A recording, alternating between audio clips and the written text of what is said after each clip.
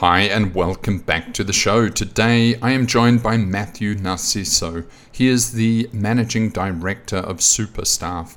It is a fascinating conversation, actually. I had a really good conversation with Matthew. We first cover onshore versus offshore. He does both of them. And he also does a lot of enterprise, and he also does a lot of smaller companies, startups, Main Street companies, and also, Series A, B, C companies. So a really interesting perspective from Matthew about all types of outsourcing. And of course, we reflect on the history of outsourcing and how it's evolved, and also how COVID and the move towards remote work has impacted outsourcing and offshoring. So a really good conversation. Really thoroughly enjoyed it and learned a lot myself. As always, if you want the show notes or any of the links or anything we mentioned, go to outsourceaccelerator.com/podcast. This podcast is brought to you by Outsource Accelerator. We are the world's leading outsourcing marketplace and advisory. We help big and small businesses with their outsourcing needs, and we can help you too. We cover everything from offshore business and staffing strategy, optimal outsourcing structures, implementations, and fully managed services. If you are already outsourcing, about to start, or are somewhere in between, then we can ensure that you get the best from outsourcing. That's the best prices, best terms, and of course the best results from your offshore operations. The Outsource Accelerator Marketplace now covers over 3,000 outsourcing firms, representing a global workforce of over 5 million people. We also host this leading outsourcing podcast, publish Inside Outsourcing, and have over 15,000 pages of content on the site. Because we span the entire market, we can ensure that you get the best deal possible. Get in touch today. Visit us at outsourceaccelerator.com/quote. Also, if you find this podcast interesting or valuable, please share it. We have now produced hundreds of episodes featuring the outsourcing world's most prominent luminaries. Please show your support by sharing this podcast today. Matthew from Superstaff, how are you? Matthew, you have both onshore and offshore staffing solutions. I want to first unpick that a little bit and see what you think about the two, and with a bit of comparing and contrasting.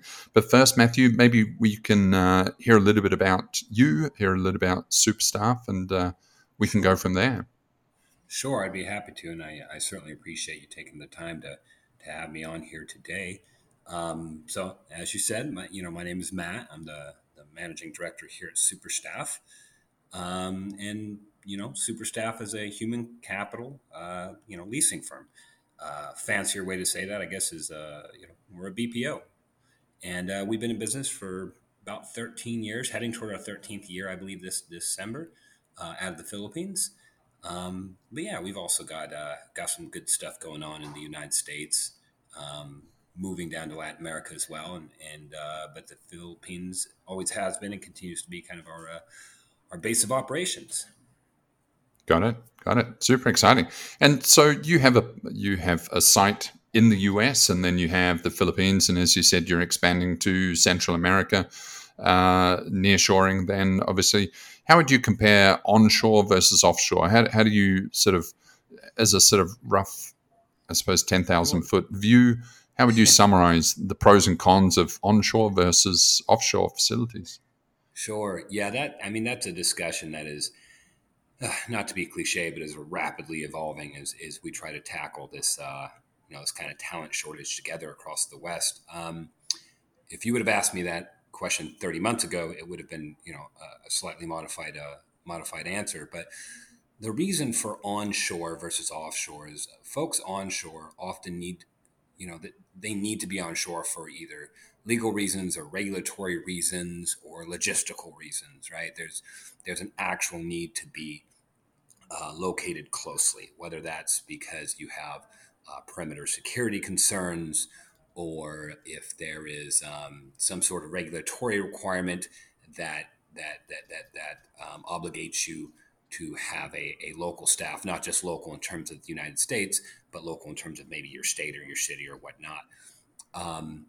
There are still really, really great reasons to have an onshore provider, being everything that I just named, right? If there's regulatory requirements, if there's things of that variety that require you to be onshore, you can still benefit from outsourcing to specialty providers, so you can tap into specialized talent pools, for example.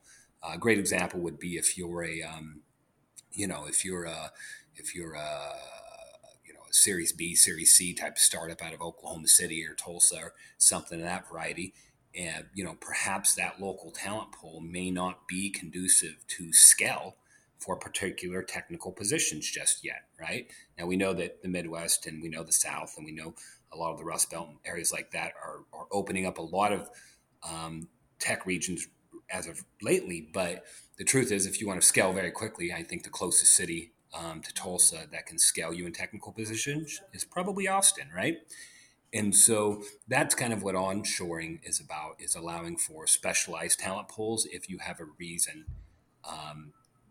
that's requiring you or obligating you to be in the United States for whatever reason. So yeah, we've got an office in Pennsylvania. We have operations there, as well as in New Jersey, Texas. We have teams in Louisiana and North Carolina, and they're doing quite well. That's actually our fastest growing entity. So a lot of great reasons to be there, definitely. But when you compare that to offshore, of course, that's got its own slew of benefits as well. Got it. And the everyone's talking about the labor shortage at the moment, the Great Resignation. Sure. And, I'm not sure if it's sort of the high-end skill jobs or the low-end sort of, higher repetition jobs, or all of them. How are you seeing on the ground there? And is that then an opportunity for you, or are you just as hamstrung by that issue as well? Yeah, that's talent acquisition. Every year we see these memes on LinkedIn about there's a talent war, right? But man, this year it turned into an absolute knife fight. Starting around November, right? Around November, when restrictions started to ease across states, specifically kind of high economic impact states like California and New York and Florida and Texas and areas like that.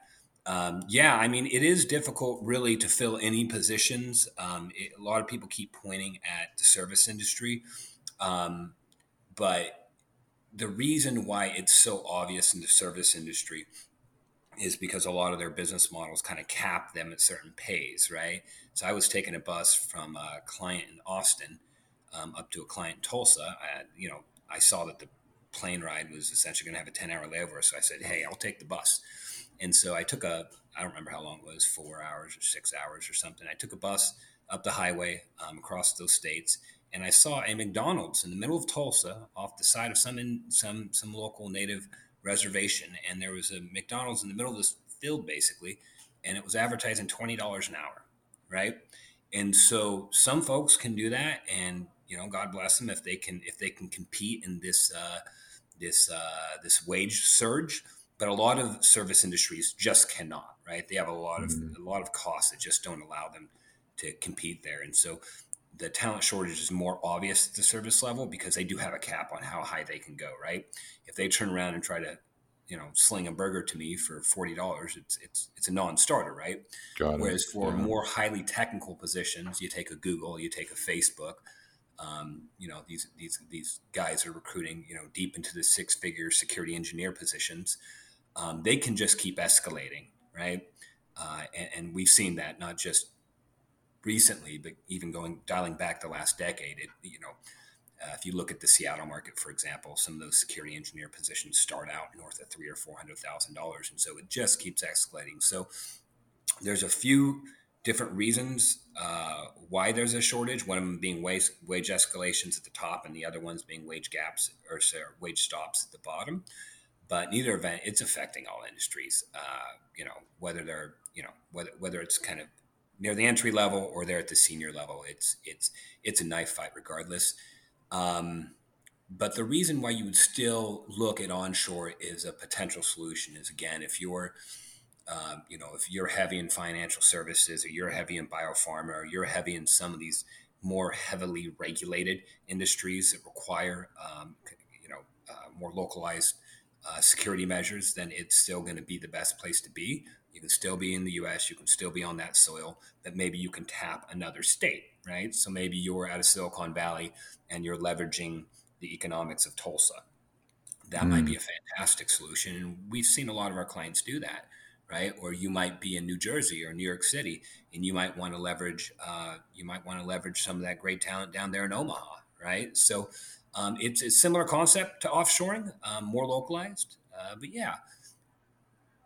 And some of offshoring is about staff augmentation, as you know, they're just kind of treated like normal staff, but they're really kind of playing off the availability of talent and then also the cheaper salary environment.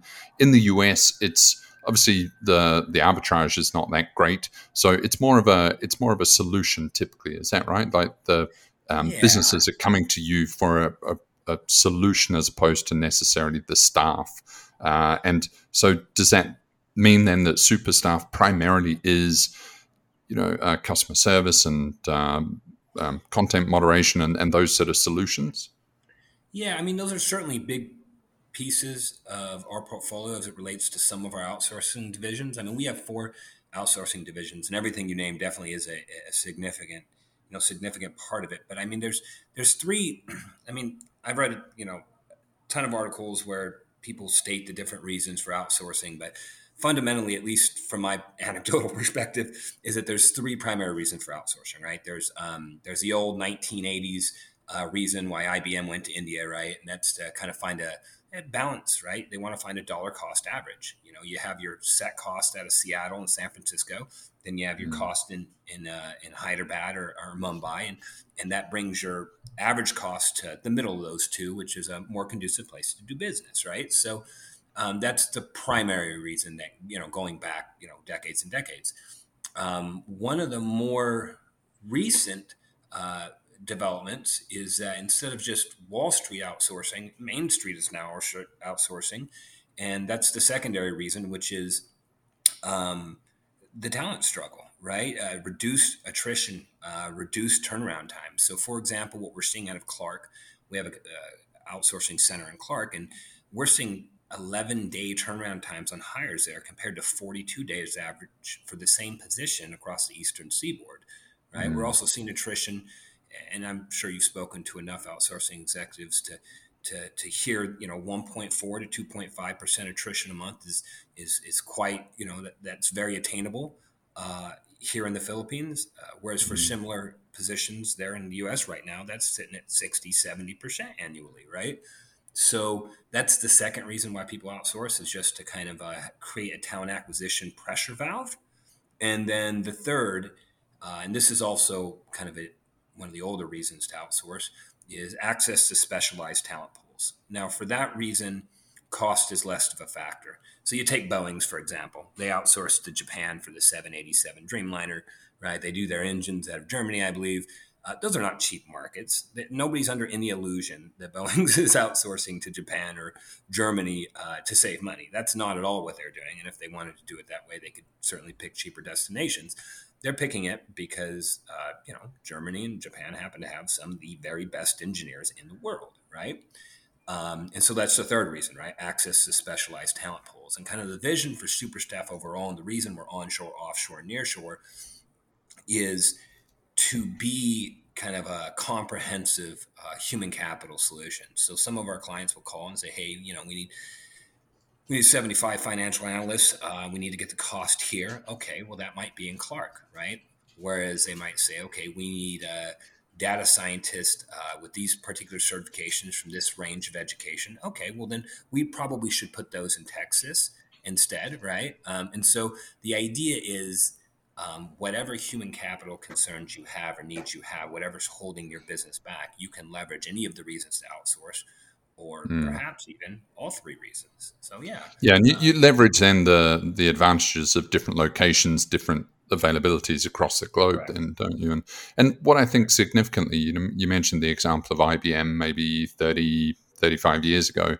I think at the beginning, the significant difference is you actually had to make a real point of going offshore and to expand your Oh yeah. market from a local finite market to a global international market was a real big Oh yeah. strategic sort of commitment and a mission. Whereas today, you almost have it's almost becoming default, and you almost have to take a strategic decision to hire locally and Correct. kind of suffer those consequences. So I think in 30 years is actually changing now that just the availability of or access to international talent and the normalization of international talent the difference is profound, isn't it? And part of that is also the technology that enables that.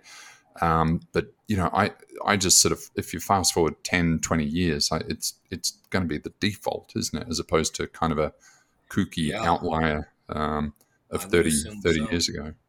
I would assume so, and I would hope that not just companies, but also governments and everybody that's kind of involved in that business ecosystem continues to see that, right? Continues to see where this is going and where this is going naturally, because we're going to find a really good middle ground if we continue to kind of evolve in this direction of leveraging global workforces.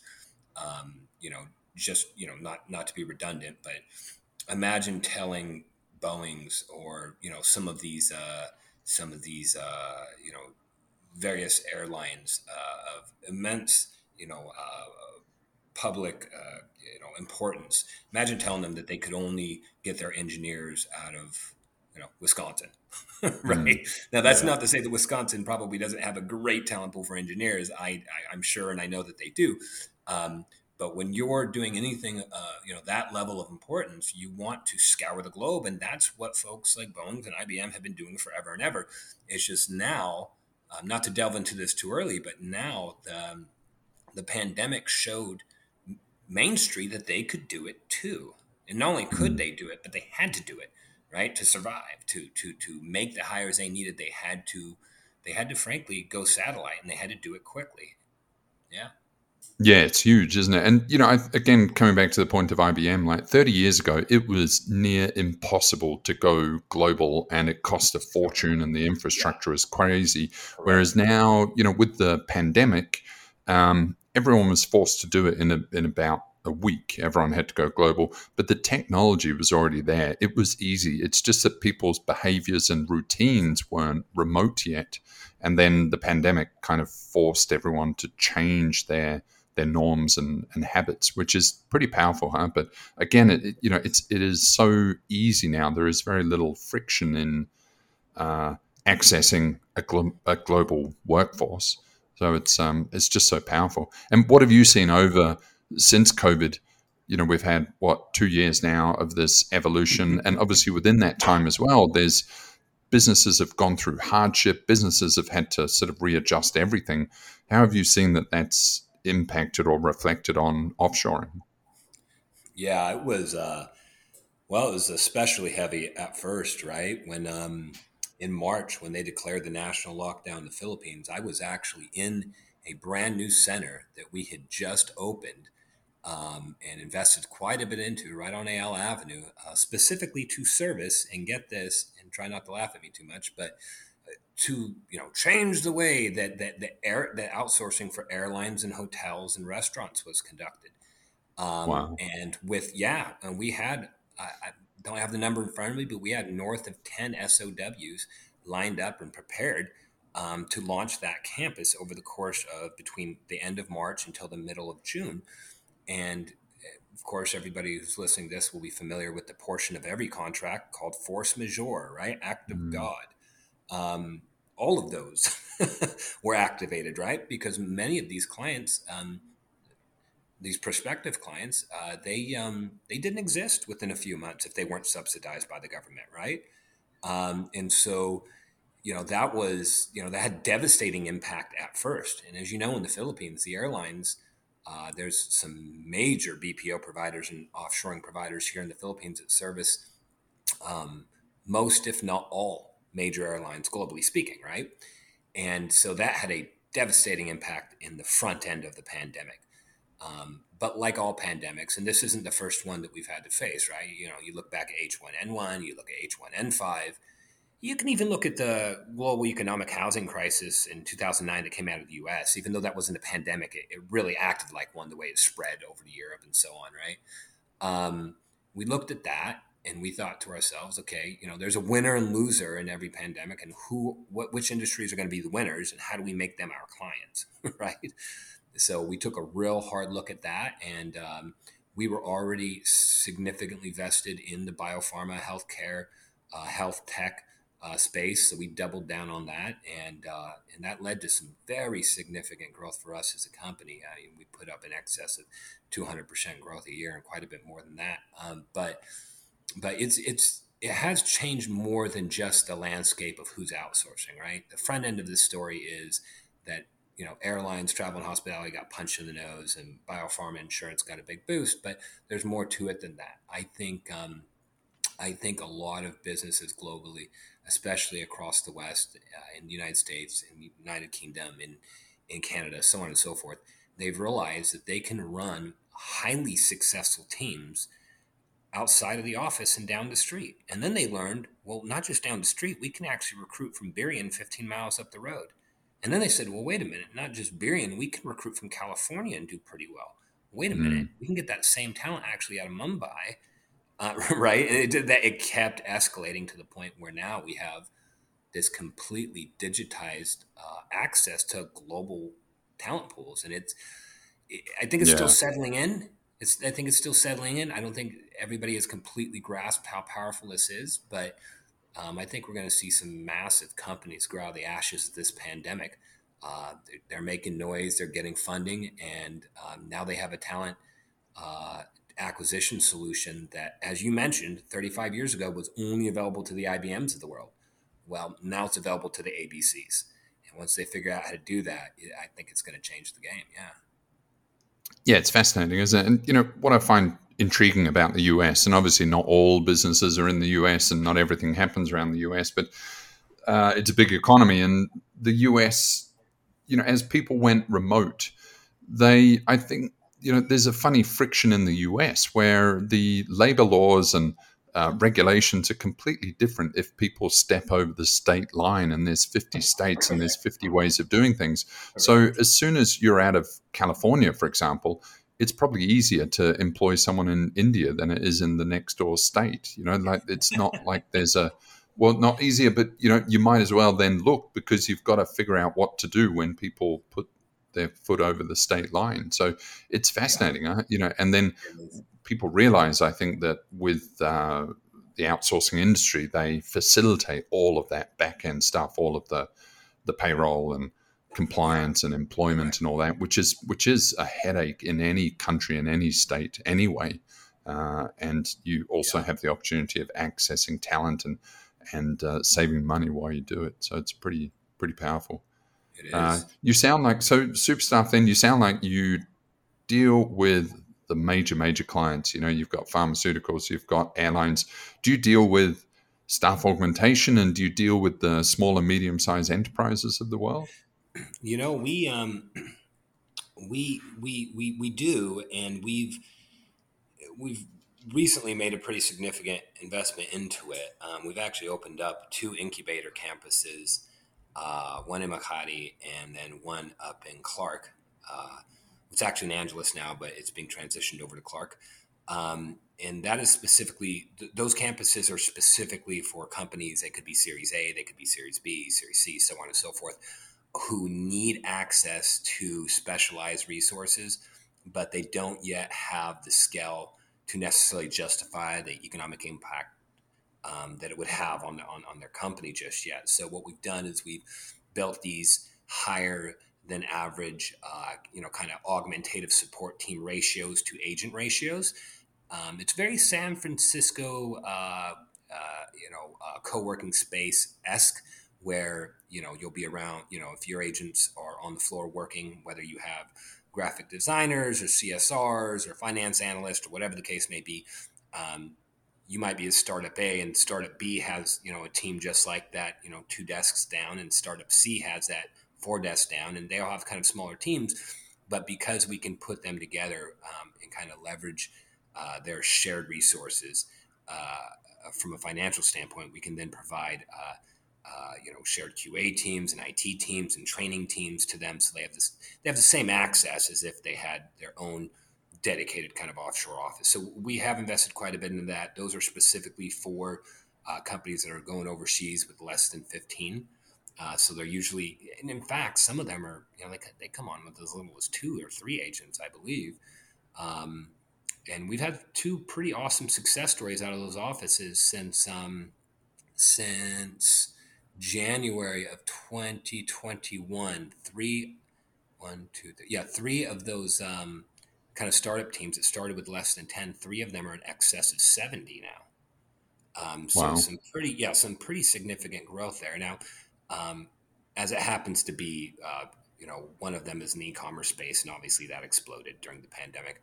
Another is in the biopharma technology space, so obviously that exploded too. So they were well positioned, but nonetheless we were able to be a part of that success story, and we're happy we were able to do so. But yes, we are involved quite heavily recently in investing in Main Street's efforts to leverage offshore economics, and yeah, we're proud of that.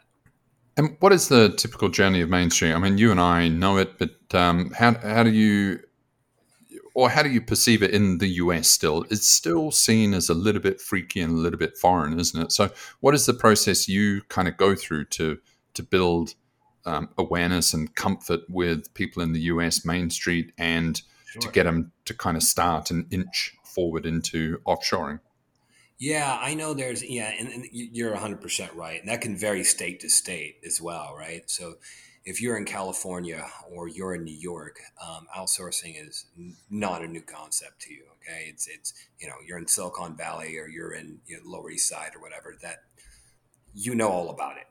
Whereas if we're pitching clients or working with clients, and our solutions architects are trying to create a roadmap for them, and they're sitting out of Missoula, Montana, or something, it is a somewhat foreign concept, right? And so the way that we try to approach it is by pointing to the pandemic, right? Really, just look at what the pandemic has shown us, and look what it's shown you. It's shown us that not only can you run a successful business out of the office, but you can lower attrition dramatically when people don't have to drive an hour or two a day, when people can go straight to work, when people can find more of that work-life balance, when people can spend more time with their kids because they're not in traffic doing this, that, or the other, ancillary to work but not work-related activities. Look what you can do with KPIs. I mean, this is not really an argument anymore. That the data is in. People are more productive, can be just as productive, if not more productive, in a satellite setting. Now, we have Mm. a huge chunk of our workforce in the office. So I'm not saying it's the only way to do it, but I'm just saying that they certainly don't need to be in your locality.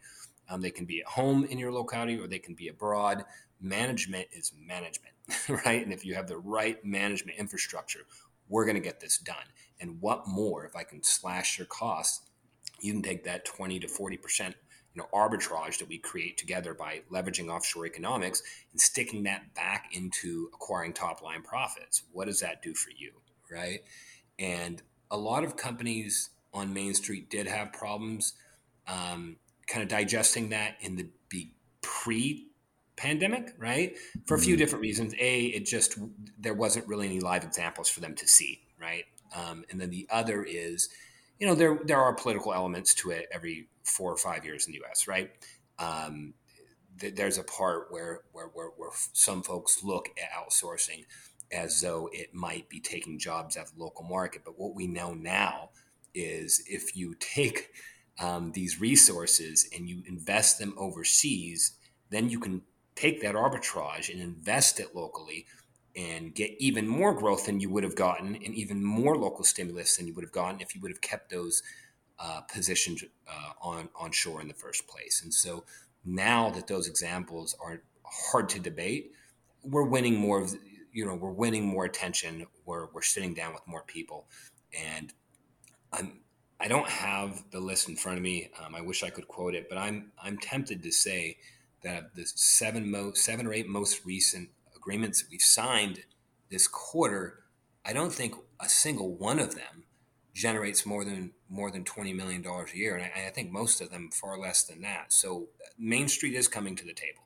I Mm. think you just need to sit down and appeal to the success story most local to them so that they can see that, yes, you can branch out. You can manage teams from anywhere as long as we work together to create cultural affinity and manage the heck out of this. Yeah, we're having those good discussions and it's going well. And it's a difficult thing to propagate because it's quite invisible. You know, there could be 10 companies in a town that offshore, and it's not really spoken about. It's not really visible, and I think it's only when you get so it's hard for it to catch on. It's hard for it to go viral. I think eventually, as there's kind of 30% of businesses that offshore, then it will hit this inflection point, and then everyone's going to start doing it because business owners and managers kind of network with each other, and as soon as it becomes a normalized part of conversation, it will just kind of take off. And I think we are technologically now at a point where it's just as easy. Previously that wasn't the case, and I think then socially and behaviorally, it's also going to reach that tipping point soon, where it's kind of semi-normal. Then it becomes normal. Then everyone does it as a default. Like, it's just too compelling, isn't it, to not? Definitely. It's it's not to use overly recycled California Gold Rush references, but it is to an extent turned into that. If I don't know what the exact number is off the top of my head, but if I recall, it was something like 11 to 12 million job openings in the U.S. in December, right? And there was something like 4.8 or 4.9 million people who were actually looking for jobs, and so there was a gap Mm, close to 8 million people, or 8 million jobs that frankly nobody could fill. It's not that they didn't want them necessarily or that they weren't qualified. None of that was even a question. There was just more jobs than people, right? And as that economy grows and all of their kind of client economies grow and all their partner and alliance economies grow, um, the talent war isn't really being won, it's being transferred, it's being fought proxy, right? So what the US is doing in large part is they're now outsourcing. And as I'm sure you've seen with a number of your guests on this show, the talent war in the Philippines has heated up considerably, right, since November. Uh, you have to come with real compensation packages. You have to have some good benefits. You have to have a comfortable working environment. You've got to present the opportunity for career advancement and development. These things have to be offered now because Silicon Valley did not win the battle war. They transferred it and are now fighting that same war in the streets of Makati, in the mm. streets of Clark. Right? It's just been transferred to us. Which is great for everybody, right? Because now California can resume that aggressive growth out of that region, and now there's all these new exciting career opportunities for the local Filipino workforce, and they're benefiting from it immensely. So it's a real win-win for everybody.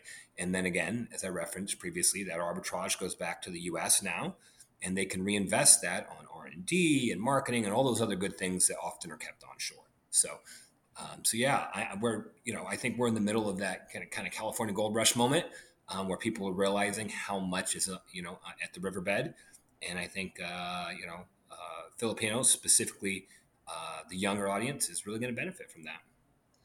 Yeah, I sort of wonder. There's a red hot labor market in the Philippines at the moment, and salaries are jumping up. And then I just wondering if I'm too close to this market, and maybe it's just as hot as the US. Like, there is concern that if there's sort of extreme salary appreciation, then it's going to be equal to the US in a few years. But I think the US and all the major economies, it's red hot everywhere, and salaries are just kind of soaring everywhere. So it's probably all staying kind of relative to each other. Yeah. Yeah, I think that's exactly right. I think that we are seeing some pretty dramatic escalations among some of the uh, what they call higher skilled positions. We certainly are seeing that. I have a meeting with my talent acquisition strategy team every Thursday. I just had it last night. And that's a common topic for discussion. But because because the standards are raising in tandem, there is a balance, right? So, for example, if a salary jumps up 25% in Manila, but it's also shot up 22 to 25% in San Francisco, from a percentage standpoint, you're still benefiting the same amount, right? It's just a newer cost of doing business and growing in the midst of this transition to kind of the new normal. But yeah, Yeah. it's an undeniable that there definitely are some wage escalations if you're going for a particular type of hire, right? Definitely. Yeah, I find it interesting. It's interesting as well that, 20, 30 years ago, there was only the basic call center operator or agent. And Yeah. now Yeah. you're going up the skill ladder as well. So you're paying more and more salaries, but you're paying for significantly more capable, more qualified, more skilled staff, aren't you? So, Yeah. which, wasn't in the Philippines kind of 20 years ago. And now it is. So it's kind of fascinating. And that even works right up through the hierarchy. You now have executive talent with 20, 30 years experience. And those are obviously commanding pretty high salaries, but they're obviously That's well correct. worth that. That's correct, and that's kind of what we've always hoped for too, right? If you go back to the beginning of offshoring and outsourcing, that was kind of the hope for a lot of the early pioneers was that if all these Fortune 500 Forbes ranked companies would outsource to the developing world, that it would then generate local talent pools that were capable of doing that work on a global level, right? And different schools of thought around it. Some people, I read an article about how they hoped it would reverse what was coined as the brain drain, right, of the '60s and '70s and that kind of stuff. But however, whichever side of that argument you fall on, if you take a step back, there's no denying that the standard of living is growing considerably. Companies are now reaching out to global talent field to fill their executives and to fill their directors. It's no longer just the rank and file in this country and the top end in this country. Now it's all of the above, right? You go wherever that talent is because you can. And yeah, there's some wage escalations to it. Just to highlight that point, I believe it was the middle of last year when we got a pretty sizable partnership inked for a data scientist. And the minimum requirement is X amount of years of experience with at least a master's degree in applied mathematics. But even that probably won't get you through because you probably need a PhD to survive it all the way through the interview process. And we have a whole account, tables and tables of these folks working together. And yeah, those guys and gals are, they come at a premium, that's for sure. Mm, But I can guarantee that it's still, between 30 to 60% less than you're gonna pay trying to get that out of Brooklyn, right?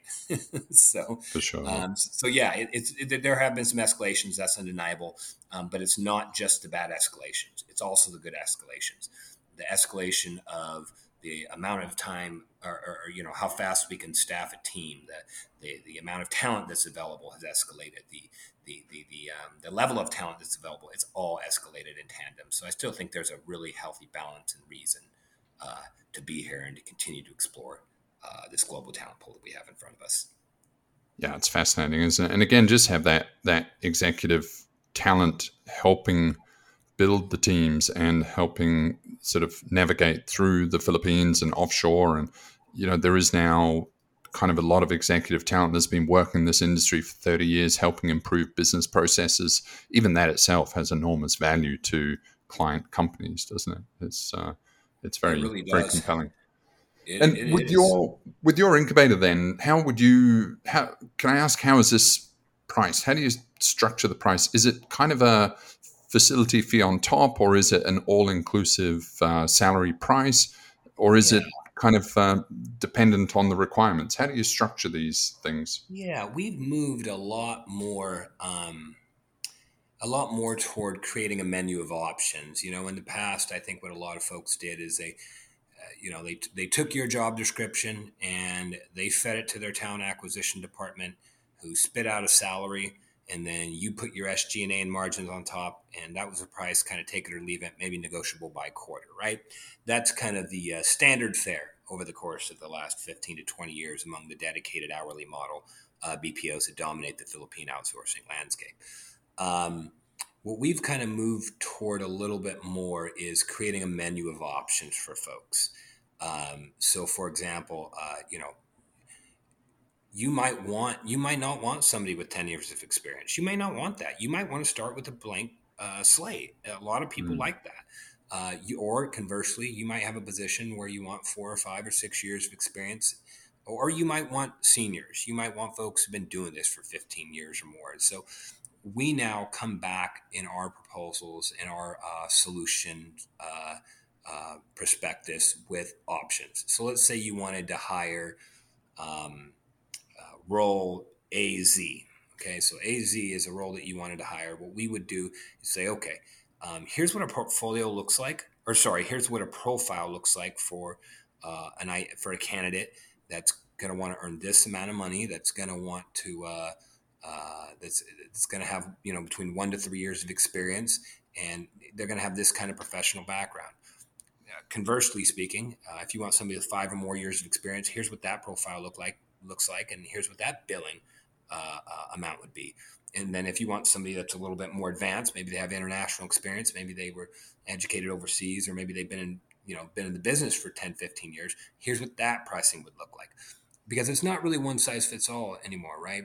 People really, really, in the beginning, were like, okay, we need to offshore. And so offshoring was just offshoring. But now there's different levels to it. There's different business units and different range of companies that need to be able to offshore, and they all have different needs. So we try to present kind of a menu option. With that said, we do follow the hourly rate model that's full-time, dedicated, and exclusive, meaning employees work 40 hours a week, 4 weeks a month. And at the end of the month, we just bill you for whatever the hourly rate is. The hourly rate is generally all inclusive, right? Everything from life insurance and health insurance, salary, employee engagement, multiple service redundancies and all that gets wrapped up into a flat hourly fee. So that's the way we typically build out our packages, but we still do it in a way now where clients can come in and take a look at a menu of skills, a menu of pricing options. That way they can figure out what's best for their bottom line, and how to find the balance between what they need to do and what they want to do, and they can find the balance there. Got it. And again, there's just so much value in having a conversation, isn't there? Because all of this has to be bespoke. Every business is different, and every staffing requirement is different. So it's not easy to just have a simple menu, is it? It's you've got to have a high level discussion and really sort of dig into the business. And it's amazing again that people can sort of tap into you guys and have a conversation and kind of get suggested solutions. It's super powerful. Yeah, it has been powerful, and it has been it's been really interesting as well. I had a conversation with the prospective client not too long ago, and they said, well, we spoke to another service provider who said they could provide X for XYZ. And I said, well, listen, overseas, whether it's the Philippines or Colombia or South Africa or India, it doesn't matter. You can really get any position filled for any price you want. That's not in question. That's close to a fact. You can do that. The question is, what's the attrition going to be like, right? What's the happiness going to be like? What's the business continuity measures going to be like? Does that pricing reflect not just your current needs, but does it reflect your growth agenda? And if the answer is no, is it really worth that 15, 25 cent, $1 difference, or whatever it is that you're looking at from a perspective of economies of scale? Is it worth that? And the answer is generally no. So you're right. It does require a real high level discussion. You can't just slap down a menu and say, what do you want? Like it's McDonald's.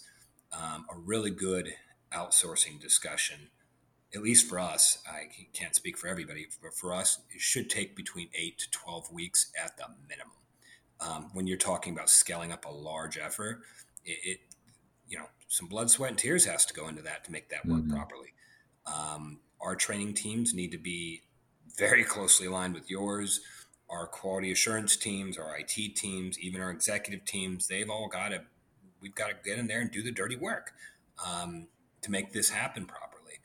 And but if you do, and you're willing to invest that, it's not just about money, right? You got to invest the time and resources, human resources too. But if you're willing to do that, you can discover, that the same type of thing that, IBM and Boeing's, and, to throw back to an earlier piece of our conversation, that they have known for decades. You can have that realization for your smaller business too. And that's powerful. Super.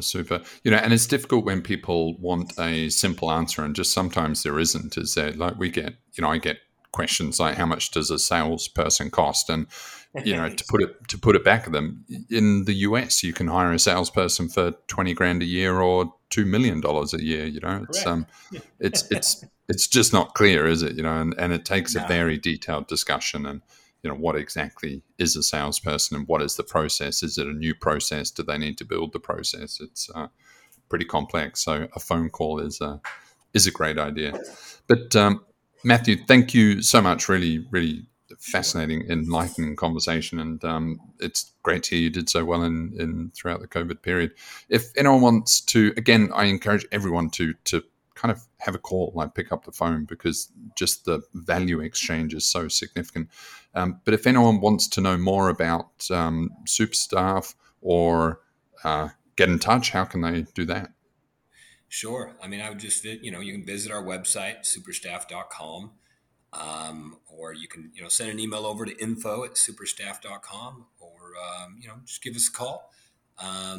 Numbers on the website. It's, don't know it off the top of my head, but I've got it here, actually. It's 1-844-92-SUPER. There it is. But that's obviously all on the website, and we'll put that and also all of the links in the show notes as well. Yeah, well, we definitely appreciate your time. Thank you for bringing me on here. I really appreciate this lively dialogue and exchange, and to all small, medium-sized businesses out there, looking for the next advantage.